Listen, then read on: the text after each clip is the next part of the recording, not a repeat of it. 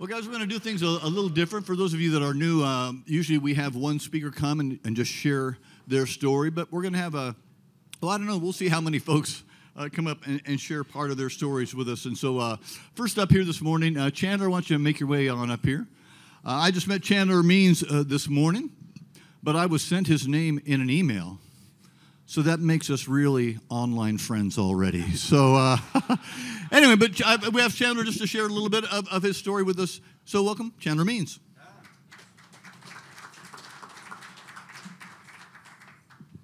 Well, I didn't know. It's the first time I've been. Last time I came, somebody must have heard, y'all must have sent an email out that I was coming to say a word or two today, because last time I came, I had to sit on the stage. It was so crowded, and I said, well, I don't think I'm going to come back. If you don't get here at, 6:55 or 6:50, you weren't even sure there was food left. There was plenty of food, but there was nowhere to sit. So it's been several months since I've been back here. I got the email yesterday. Shot it off to Larry, said, hey, I don't really know a whole lot to say, but, I kind of have an interesting part of my life that I wouldn't mind sharing, and because I think it's important. And I want to just say a few things about that today. I got up this morning, so let me just share a couple of quick things. I think they said 5 or 6 minutes, so 5 or 6 minutes usually means twice that long to me, but I will try not to do that. So, well, I did notice in the email it says we end promptly at 8, so I do have to be respectful of that and the other people.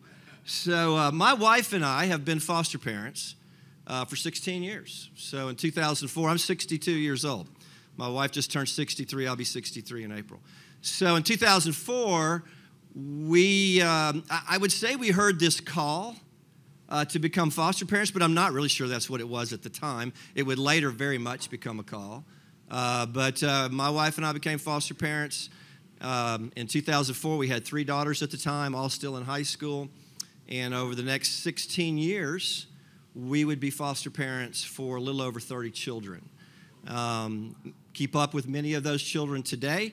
And in fact, a little boy that came into our home at 15 months old in 2007, we are now his permanent guardian at 16. And so after raising 3 daughters, my wife and I, we are now raising a teenage boy.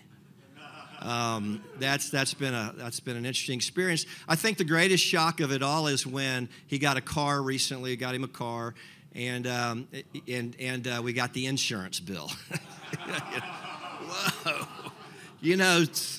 those actuary guys, they feel very different about teenage girls, than they do about teenage boys. So that was quite a shock. So I got up this morning. My wife says, well, what are you going to talk about? You only got 5 minutes. What are you going to talk about? I'm going to talk about Nico. I'm going to say some things about Nico. In 5 minutes? That's what she said to me. So let me just share this story with you. I really want this to be about a call. And I had a verse that I wanted to read because it goes right along with what you said. And in the song that we just sang, it's Isaiah 43:19, and it says, see, I am doing a new thing. Now it springs up. Do you not perceive it? I am making a way in the wilderness, in streams in the wasteland. That's Isaiah 43:19. I think that's Isaiah 43:19. And I think this is a new year in a new way. And for most of us in this room, you know nothing about foster care. You probably know very little about the 8,300 kids in the state of Tennessee that are in foster care, and about 2,500 in foster care in Middle Tennessee. And so just for a couple minutes, I want to share a story of Nico. Nico was a little boy. My wife and I moved here in 2012. So we've been here 10 years, 10 and a half years. And we were still foster parents. We've been foster parents in the Atlanta, Georgia area for about 8 years, and then we were foster parents here for about 8 years. And I remember when we first came here, we were kind of done with foster care, and then we got this call. Our home was still open. We had transferred our certification from Tennessee to Georgia because we actually moved here with that little boy that is now 16 in my home, and he would go back to his parents. Later, during COVID, he would lose his parents, and he would return to live with us. I remember my wife, she was kind of like, I think maybe we're kind of done with this, kind of, maybe we'll just help out. Maybe we'll do what's called respite care. And maybe sometime if you want to know more about foster care details, I'll be glad to share those things with you. But we get a call. We get a call like we've been here a year, I think, little over a year. We get a call from the Department of Children's Services. Hey, we have these 2 little girls. Could you? And it's like 3 days before Thanksgiving, and we're fixing to have a house full of guests for Thanksgiving. Well, what do we do? Well, I don't know.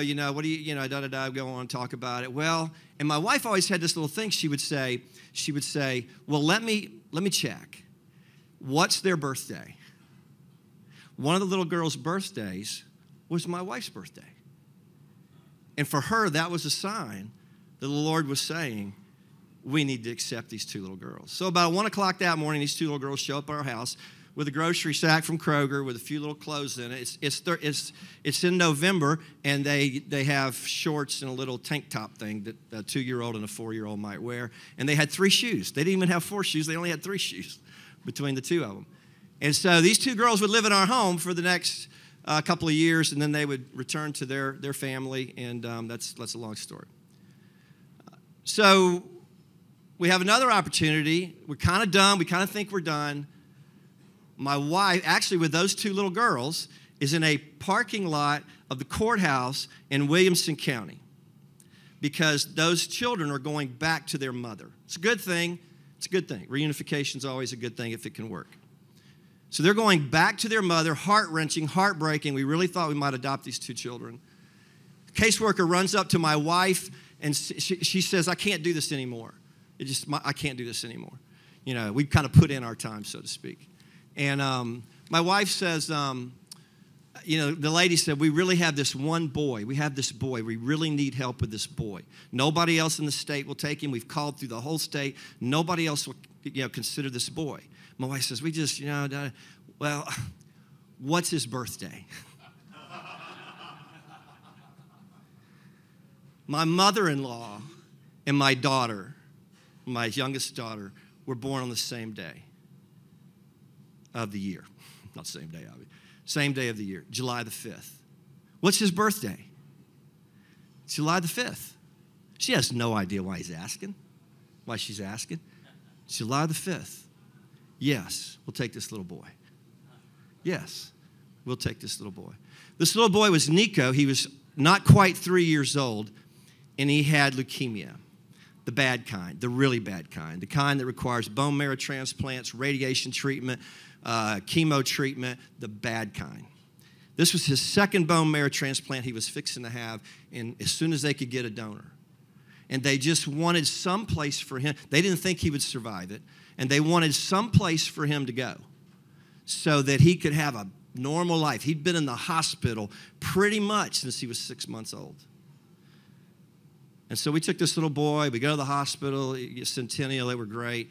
And I won't go into all details just from a time standpoint. Guess what? That lady had no idea. We get the paperwork on this little boy, Nico. His birthday's not July the 5th. His birthday's July the 3rd. His birthday's July the 3rd. Which in my mind and my wife's mind, especially my wife's mind, that was even more of a call that we should take this child. That lady, that caseworker, who we now are good friends with, she had no idea why Sherry was asking her that question. And she certainly had no idea what the right date was. So that little boy comes and lives in our home for a little over a year. I'll share this with you, and then I'll close just because I think I don't want to take too much time. So Nico was born on July the 2nd, 2014. He was 6 months old when he was diagnosed with this acute myeloblastic leukemia.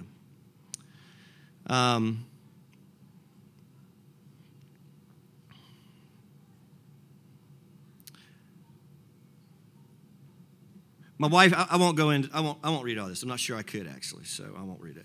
My wife spent the next probably year and a half taking care of this little boy, first in the hospital, and then in our home. I came home with a PICC line, so basically every day she had to, give him medication through a PICC line for about probably 3 months after he came home. But there's a couple of things I want to this is kind of random. So we weren't really prepared to take care of a little boy in a hospital for the next 3 to 4 months around the clock. So Department of Children's Services did have somebody that would come in and watch him, but they were terrible. They didn't care about him. They were on their phone all the time. They didn't play with him. They didn't do anything with him. My daughter says, you know what? I'm going to send an email out to the church and see if we can get some help. For the next 3 months, 3 shifts a day, 4-hour shifts, 3 shifts a day, people from our church came and took care of this little boy with us. And I say that because it's a reminder of what God's people will do when they're called to do it. When they're called to do it. They weren't called to foster. We were called to foster. They were called to help a foster family foster. We couldn't have done that without them. And so for these next few months, I'll never forget, I want to tell you a quick funny story. I'm coming home with Nico. I guess he's probably 3, and he turned 3 on July the 3rd. 1 week after his second bone marrow transplant. He is now 3 years old, and we're driving home. He's the cutest little guy. He's never really been around kids at all in his life. He's always been around adults. And we're driving home, and he says to me, he says, Pops, that's what he calls me, Pops. Pops, where are all my friends? Because he'd had all these people in the hospital, and he'd been home with us for a few days, and he hadn't seen any of these people, and he wanted to know, Pops, where are all my friends? So on Labor Day, June 21st, or 2021, Labor Day, we got a call from Nico's grandmother, who he had returned home with his grandmother and his siblings, that Nico had passed that morning. At 6 years old. And so I kind of want to leave a message about being called.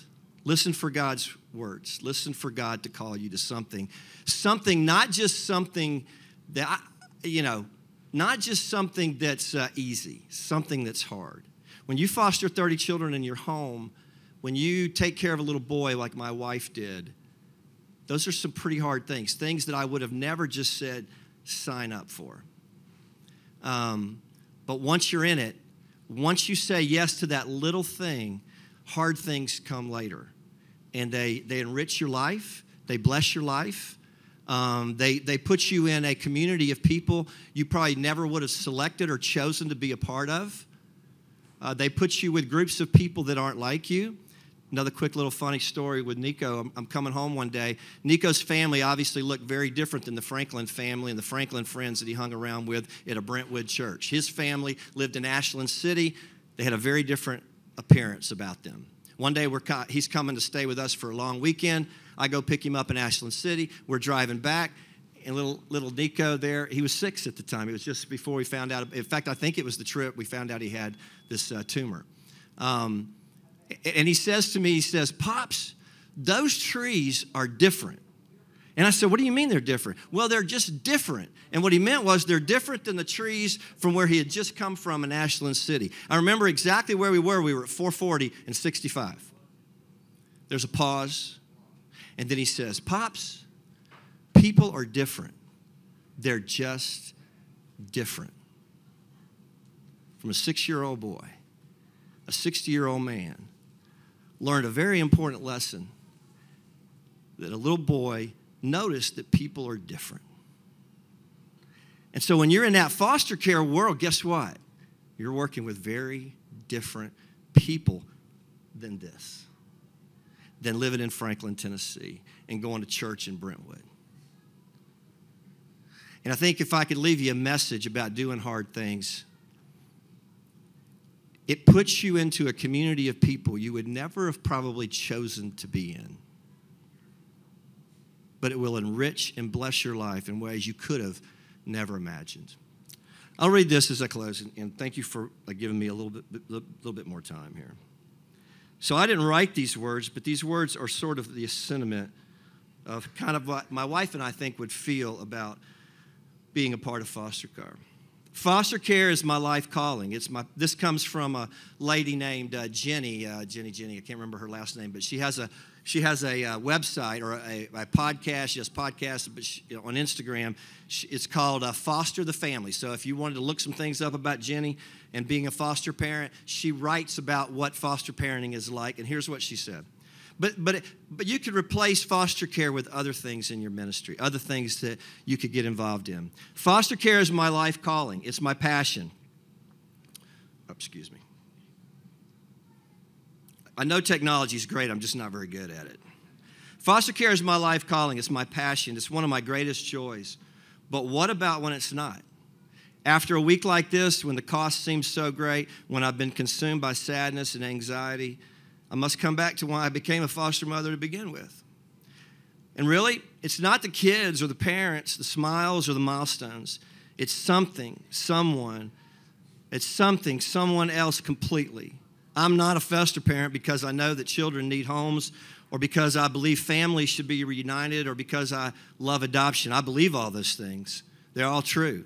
I'm a foster parent because I love Jesus, because I want my life to be lived in surrender to Him, my days to be spent up in worship of Him. And these days, the crying, the stomach-turning, cost-ridden ones, are when the truest worship is offered. These are the days when foster care is less about cuddling babies and more about giving myself as a living sacrifice. The days when gratitude is hard and my words of praise become a sacrifice of praise. They're the ones where I proclaim, all of this is not about me. It's all about you, Lord. It's all from you and through you and for you. And even in this, I will praise your name. Thank you for letting me share a little bit today.